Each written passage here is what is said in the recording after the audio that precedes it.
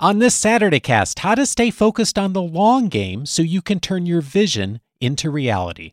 This is Coaching for Leaders, episode 531. Produced by Innovate Learning, maximizing human potential. Greetings to you from Orange County, California. This is Coaching for Leaders, and I'm your host, Dave Stachowiak. Leaders aren't born, they're made. And this weekly show helps you discover leadership wisdom through insightful conversations.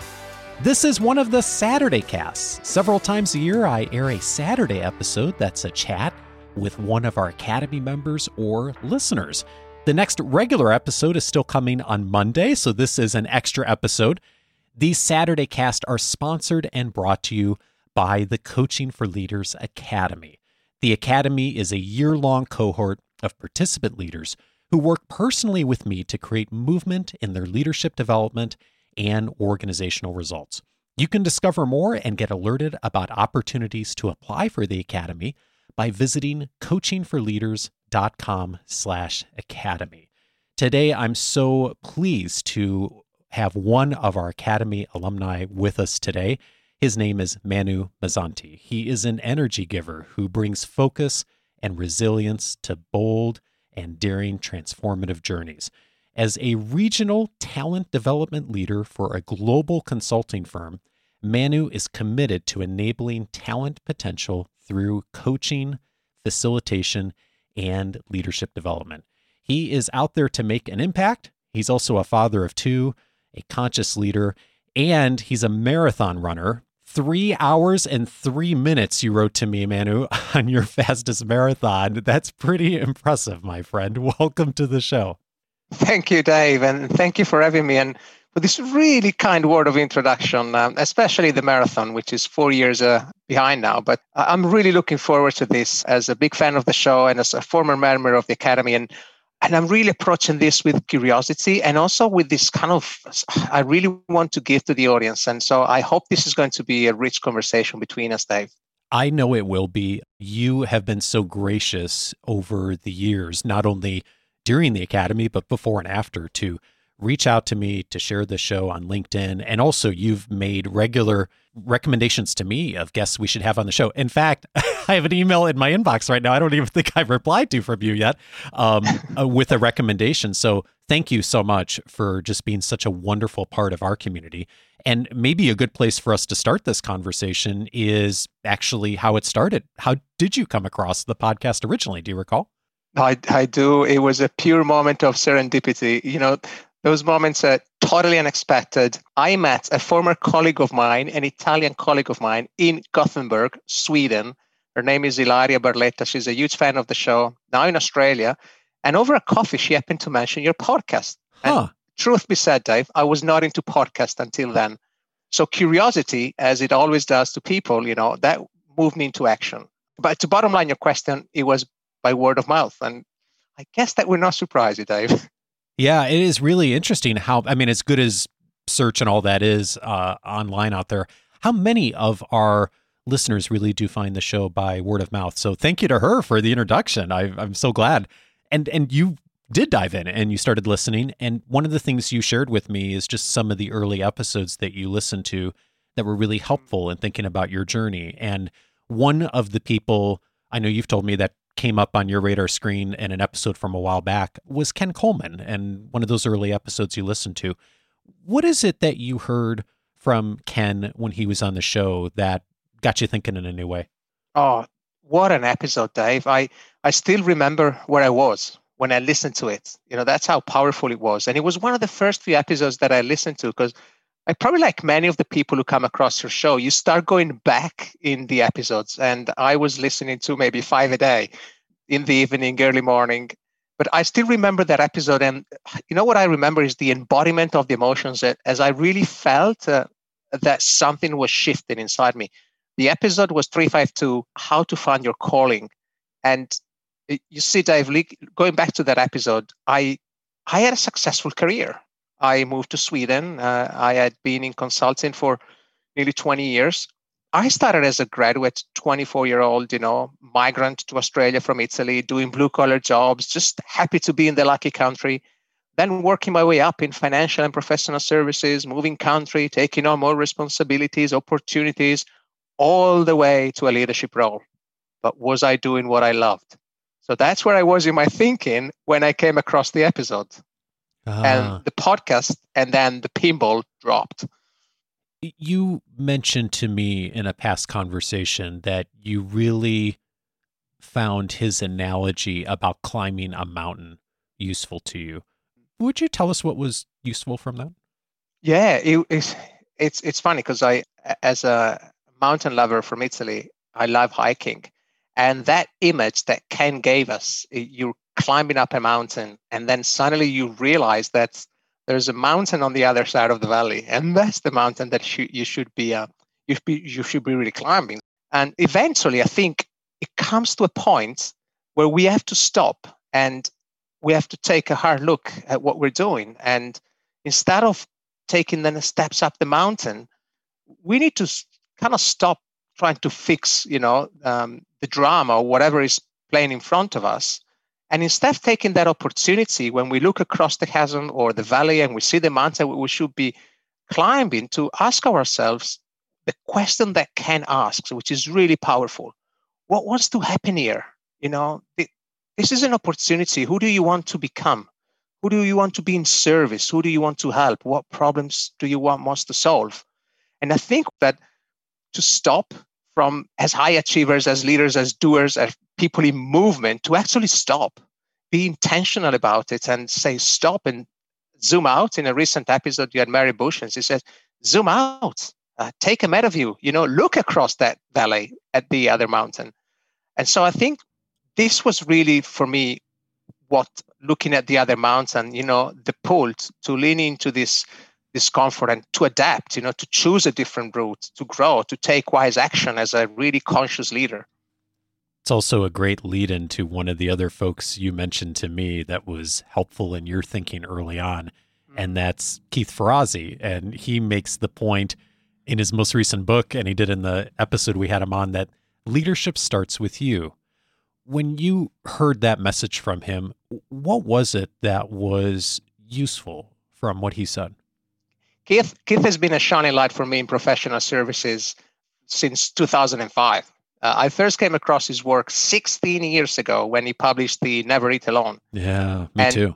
Yeah, and leadership starts with you.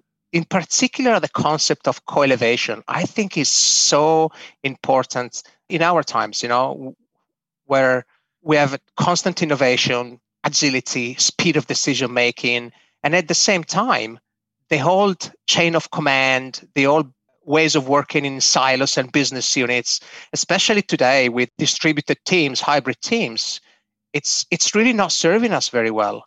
So this concept that leadership starts with you, he has a message that is powerful. He says, you always go first. Leadership starts with you, seize the initiative, change how you work with other people around you. You embrace this kind of extreme ownerships, but in a very compassionate way, because he says, ask yourself, what is my part? It asks you to give up being right. And both Keith and Ken, if we think about it, they really ask you, who do you want to become? And who as a leader, how can you be more open, more vulnerable, compassionate, open doors to trust and safety in the team? And this is really the foundations of high-performing teams. And then he dives into the concept of co-elevation. But to me, this is the key message of leadership starts with you. And like you went through in the podcast, all the excuses that you had, you just have to let go. Always go first, seize the initiatives, change how you work with the people around you, and lead from a place of, being a really conscious leader who brings the whole person to the table. And this is a message that, if I can just expand 1 second, because it's been key in my work as a talent development leader, and I'm really passionate about this, and maybe it comes through my voice as well. I'm reading a book, which is Shine by Carly Hauck, and it really resonated with me as I'm working on transformative leaders. I want everyone to really get the message that what Keith says about leadership starts with you. You is the whole person. It's you're resilient, self-aware, emotionally intelligent, loving, healthy, authentic, brave you. And I think there is a lot to say about this, because it's really when you're fully congruent between your inner game and your outer game, and you lead from the inside out, that you really shine as a leader. And so this is where Keith's message, for me, it's really critical in this day and age. Oh, me too, Manu. In fact, years ago when I started the podcast, I created a category on the website called personal leadership. And I think we've had, I don't know which category has the most episodes in it, but certainly personal leadership is in the top 4 or 5 for sure. And we've had so many episodes on that. And it really does come down to us leading ourselves well first. And that's, I know, contrary to sometimes how people have historically and traditionally thought about leadership. Leadership is about what I am doing for others and how I'm trying to get others to move. And yes, that is all true. And it's a big and, how do I start first? Beginning with me. And in some cases, beginning with me in a way where I don't have maybe even formal authority over others. And even if I do, it's really trying to come from a place of influence and invitation and not from position power. And one of the things you mentioned to me in the past is that leading without authority is key. And that was also a big lesson from Keith, is starting to think about that through the lens of, even when you do have the position power, of really starting from a place of how do I lead without authority? Absolutely. And, the concept of co-elevation. And I was thinking of you, Dave, when I read the book. I didn't know he was coming on the show, and I had all the transcript from the book. I took the masterclass.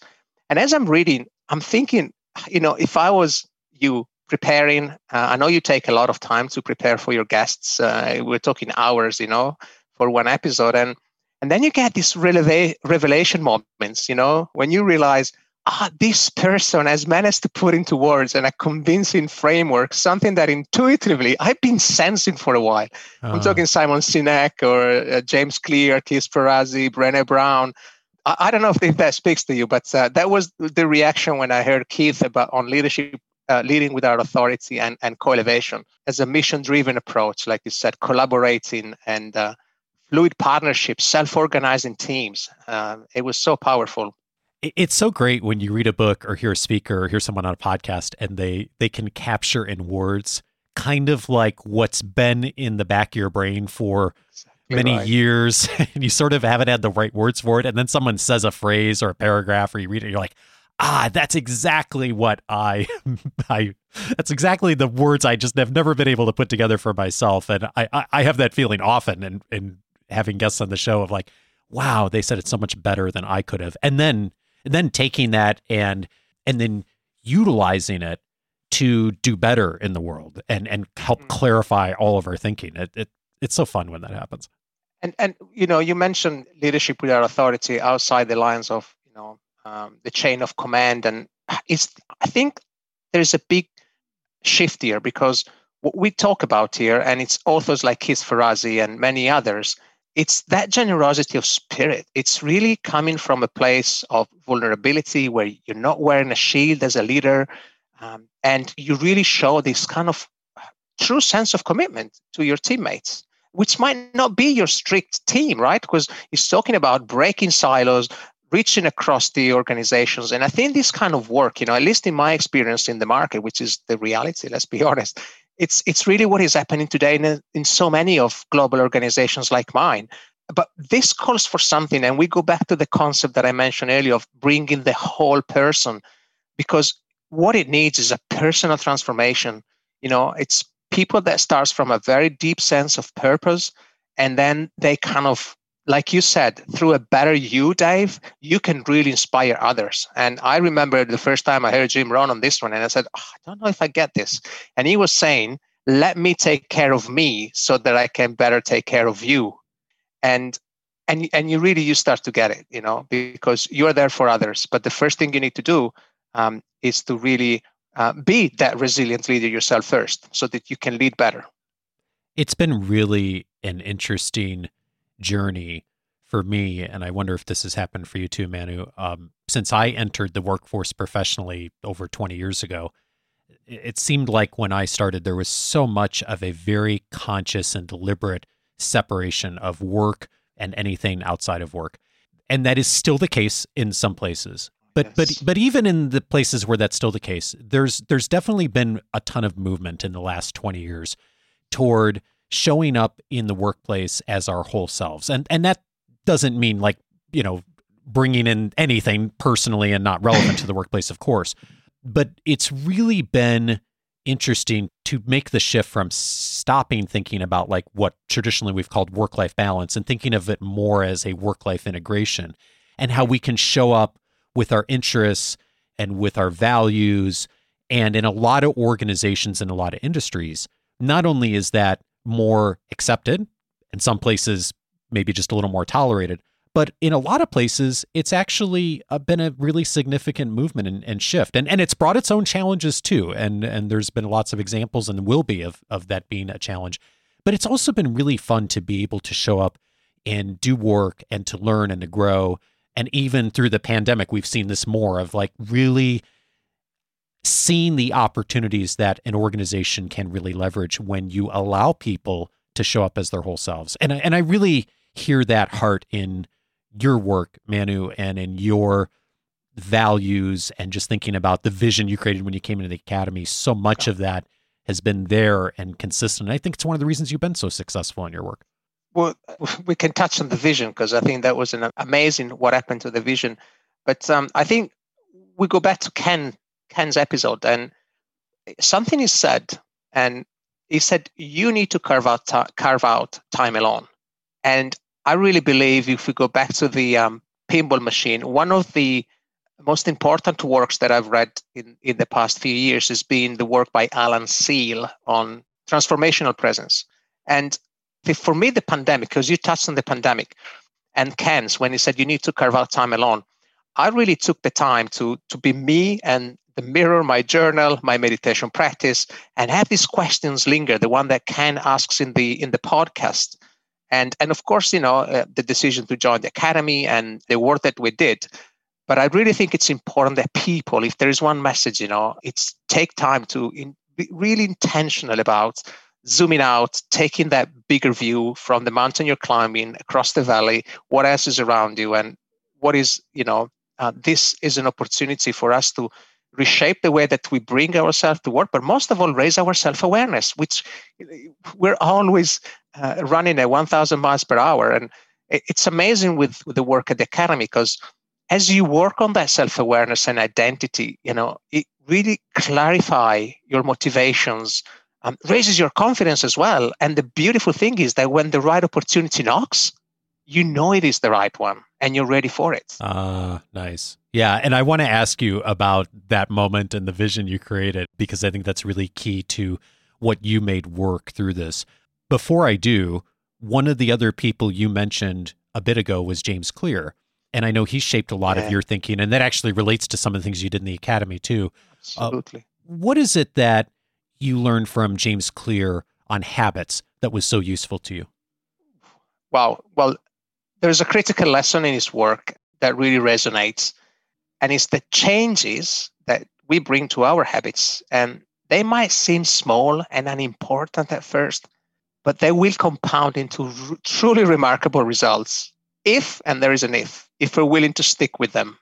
And for me, as a leader, you need to walk the talk, and it says, how can I build resilience and incorporate good behaviors and break bad ones, let's be honest. And so I think some of the key messages that he had start with identity, and we go back to the work at the academy. And then the second one is, it's not the results that need to change, but the processes and habits are what needs to change. And then the third message that really resonated with me was, how can you make it simple and satisfying so that you actually get traction? And we focus a lot on setting goals, which is fine, but it's to actually get there, it's all about the systems, and the process and those tiny atomic habits. That might be an interesting transition to thinking about what prompted you to reach out to me about the academy and just what you did as you came in with the vision and some of the habits. What did prompt you to reach out when you decided you wanted to do more? Well, three key reasons that really led me to join the academy. The first one was that I was in a new leadership role. I moved to the Nordics and I was in the BD leadership team, and I really needed to fast track and accelerate my leadership skills. Number two, I was seeking objective perspectives. When some of the things you're working through and you can't really find them within your organization, you need something more. And that's why people even join the MBAs and they found this beautiful cohort. And the third one, number three, I was looking for a team of peers who would provide good coaching for some of those situations and decisions, And I was really glad I joined, because the intimate group that you facilitated, Dave, we're still friends, and it was a real joy to work with. And like we mentioned, the academy delivered in spades on its promises, and that key focus of creating movement along the leadership journey. But those three reasons were really the key ones that made me join. Yeah, thanks for saying that, and I'm so glad. And one of the reasons that you and I have continued to talk and stay in touch is just how consistent you were with that movement and how much you did move on. And we were talking a moment ago about just the system and changing the system, right? And one of the systems we use in the academy is getting really clear on what the vision is 2 to 3 years out. Where do I want to be as a professional, as a person, as a human being? And then it's all about, then after we get clarity on that, then it's about what's the habits and the behaviors I'm going to change through the 90-day commitments. What did you put in your vision? And then what did you do to start that process of movement? I remember how powerful it was when we started with the vision, because I didn't really know where to start. And there were some, the work was about drafting a clear pitch of our future self, 2 or 3 years out. And so I think what was really powerful at the beginning was the visualization exercises, such as, what projects are you working on? What is on your desk? Or like we actually said, do I actually have a desk? Questioning things and what makes you so excited. But the key question for me was, who will you become? Who will you become? Again, going back to Ken's episode. So to go back to your question, my vision shaped, and it was really hinging on 3 key pillars. It was the team leadership, personal leadership, and the business leadership. And I felt that what helped was really articulating it, getting that clarity, stress testing the vision with the members, but really start executing on it, like we said, by creating those systems and taking that identity as we were working through the months and the sessions. So for me, it was just amazing to see how, as you go through the process, and like we mentioned, it's not about the goal per se, it's really about the process and that movement. I executed on number 1, the team leadership aspect. I started to execute really on the number 2, the personal leadership. And the interesting thing was that number 3, the business leadership frame of reference, was not what I actually expected, but went way behind my expectations. So I guess you got to be careful what you wish for at the academy, because you might get it all. I've heard that a few times. What is it that happened that you weren't expecting? Well, I was seeing myself pivoting. I spent 20 years in client executive roles, business development, and I really wanted to serve companies as a people advisory consultant. So I'm big on supporting organizations addressing these talent development and learning challenges and what we call the future of work agenda. But in my head, I was going to make a difference for, a few clients at the time, a few clients a year, every year.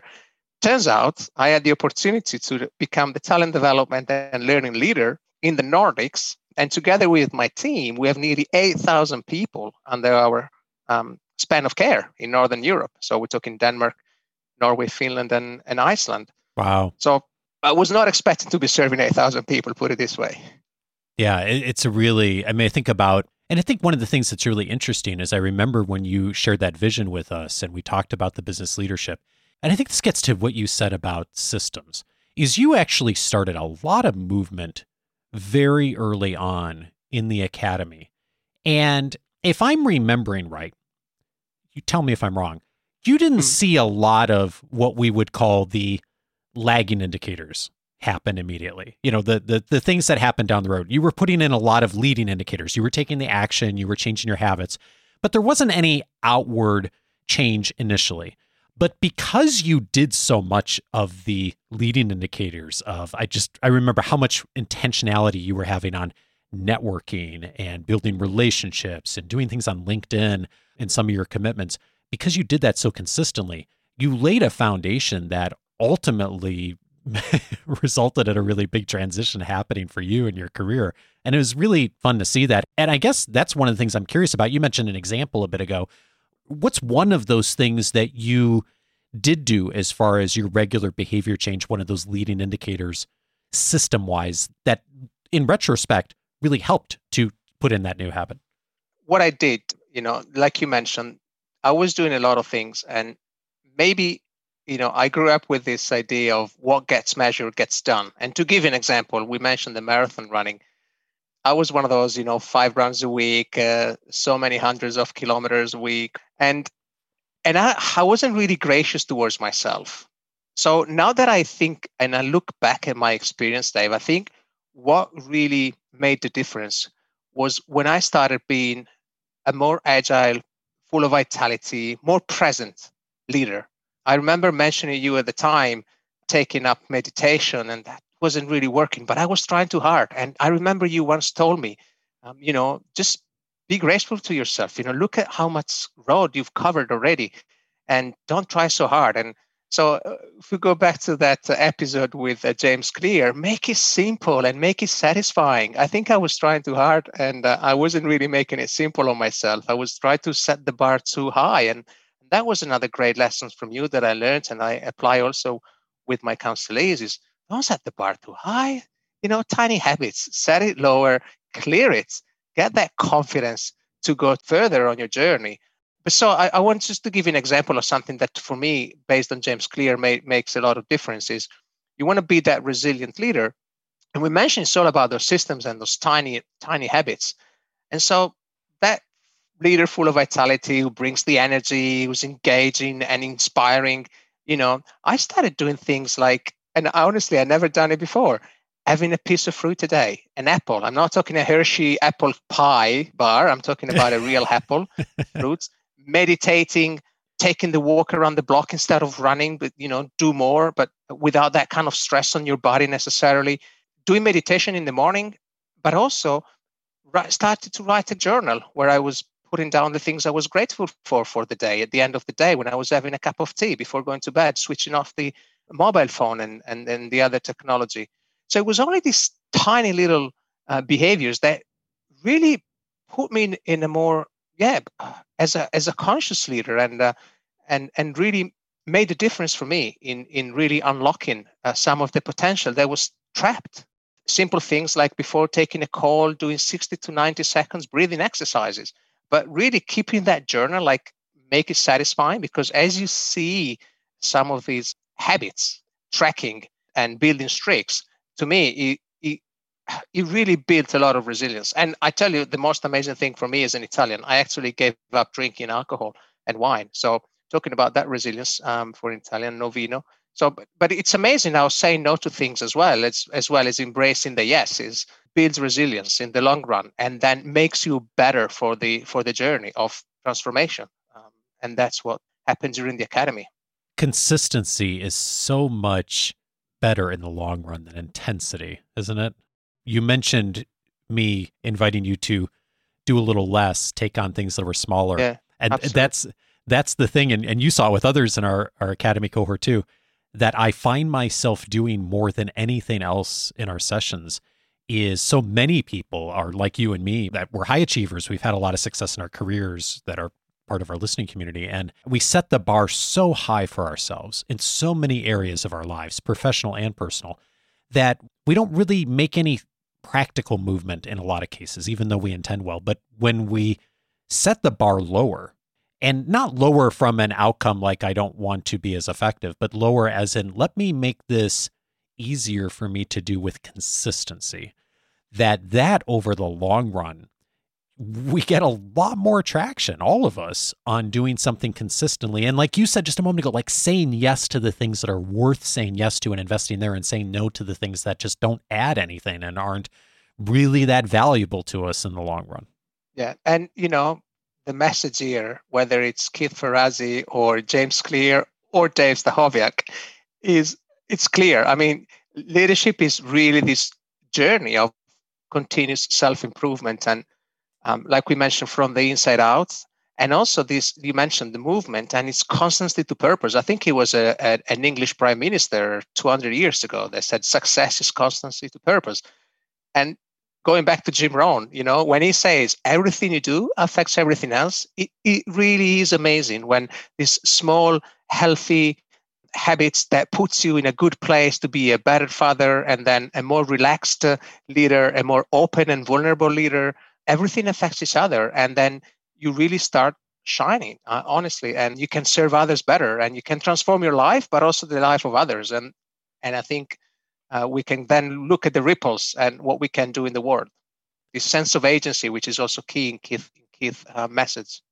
You've been listening to the show for a long time, Manu, so you've heard my evolution over the years of interviewing folks and my own journey. And one of the things I know is that I often ask people what they've changed their minds on, because so much of leadership and life too is just us learning and growing, and sometimes we're changing our minds on things.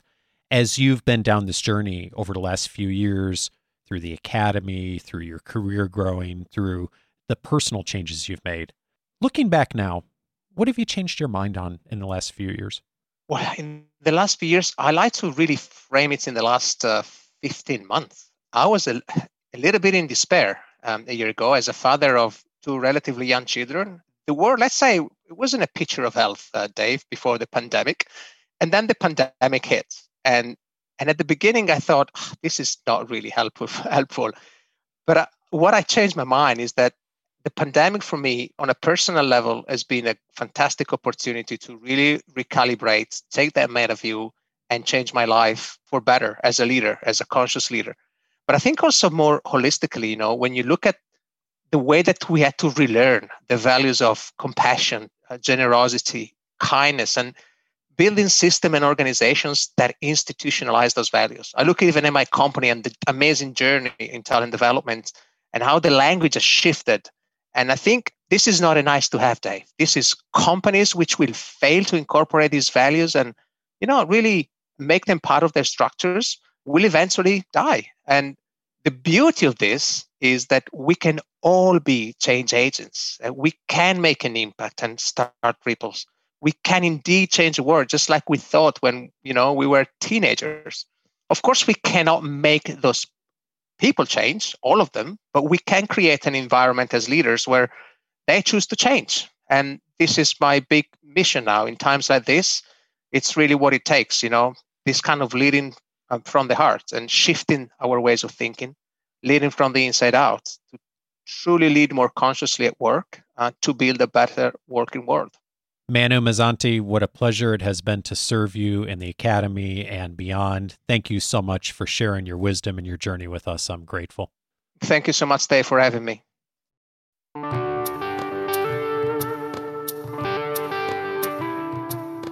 To get into more detail on the experts that Manu mentioned, several related episodes that'll be helpful to you. One of them is episode 352, How to Find Your Calling with Ken Coleman. We talked about the analogy that Ken and I discussed in that conversation of spending all that time climbing the mountain, sometimes for years in our careers, and then looking out and seeing a different mountain and realizing, well, maybe that's the mountain we were supposed to be on. And what do you do when you have that realization? Ken talked about that in detail in episode 352 may be helpful to you if you've found yourself in that situation a bit in your career. I'd also recommend episode 376, How to Become the Person You Want to Be, with James Clear. Manu talked about the importance in that conversation of thinking about not just setting a goal, but really changing an identity a bit. We talk about that a lot and practice that within our Academy community, and a lot of insight on how you can do that as well in episode 376 with James.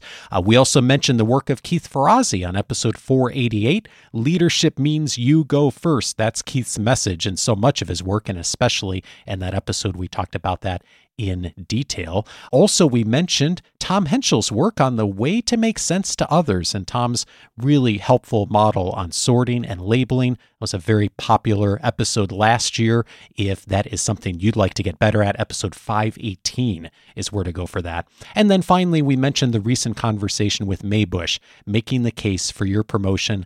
That is episode 526. All of those episodes you can find on the coachingforleaders.com website. The very best thing to do is to set up your free membership at coachingforleaders.com, because that'll allow you to search the entire library since 2011 by topic. So whether your topic of interest right now is executive presence, or perhaps it's career growth, or maybe it's feedback, whatever's important to you right now, that's the place to begin within the library. And if you'll set up your free membership at coachingforleaders.com, that will get you started on everything you need to do to navigate that well within our library, plus access to so much more, all the free audio courses, the weekly leadership guide. And for those who are interested in discovering more about the Academy, when you're on the website, there's a little button that says Academy on top, or you can just go to coachingforleaders.com/academy to be alerted about future application opportunities. I look forward to seeing you online on the coachingforleaders.com site. Next week, I'm glad to welcome, actually, it's just a couple days away here on Monday, Jim Harder from Gallup is returning to the show this Monday to help us discover how to help people thrive. Join me for that conversation. And finally, a bit of a community service announcement here. When I see a concern happening in the world, I feel like I should do something to try and call it out, perhaps mitigate it a bit. I received an email from a longtime listener recently telling me that her 2 children, when they hear my greeting at the start of this show, regularly smile, laugh, and even do something that approaches dancing when the episodes open. This is not the kind of thing a person sees coming when they start a podcast about leadership. But since I now know that this is a concern and that this show can have a strange effect on at least some children, a warning to parents to watch out for this behavior, should you see it as well. And if your names are Finley and Isla, just know that I'm already working with your mom and we'll find a way to help you recover from this ridiculous condition. Have a great week and see you back on Monday with Jim Harder from Gallup. Take care, everybody.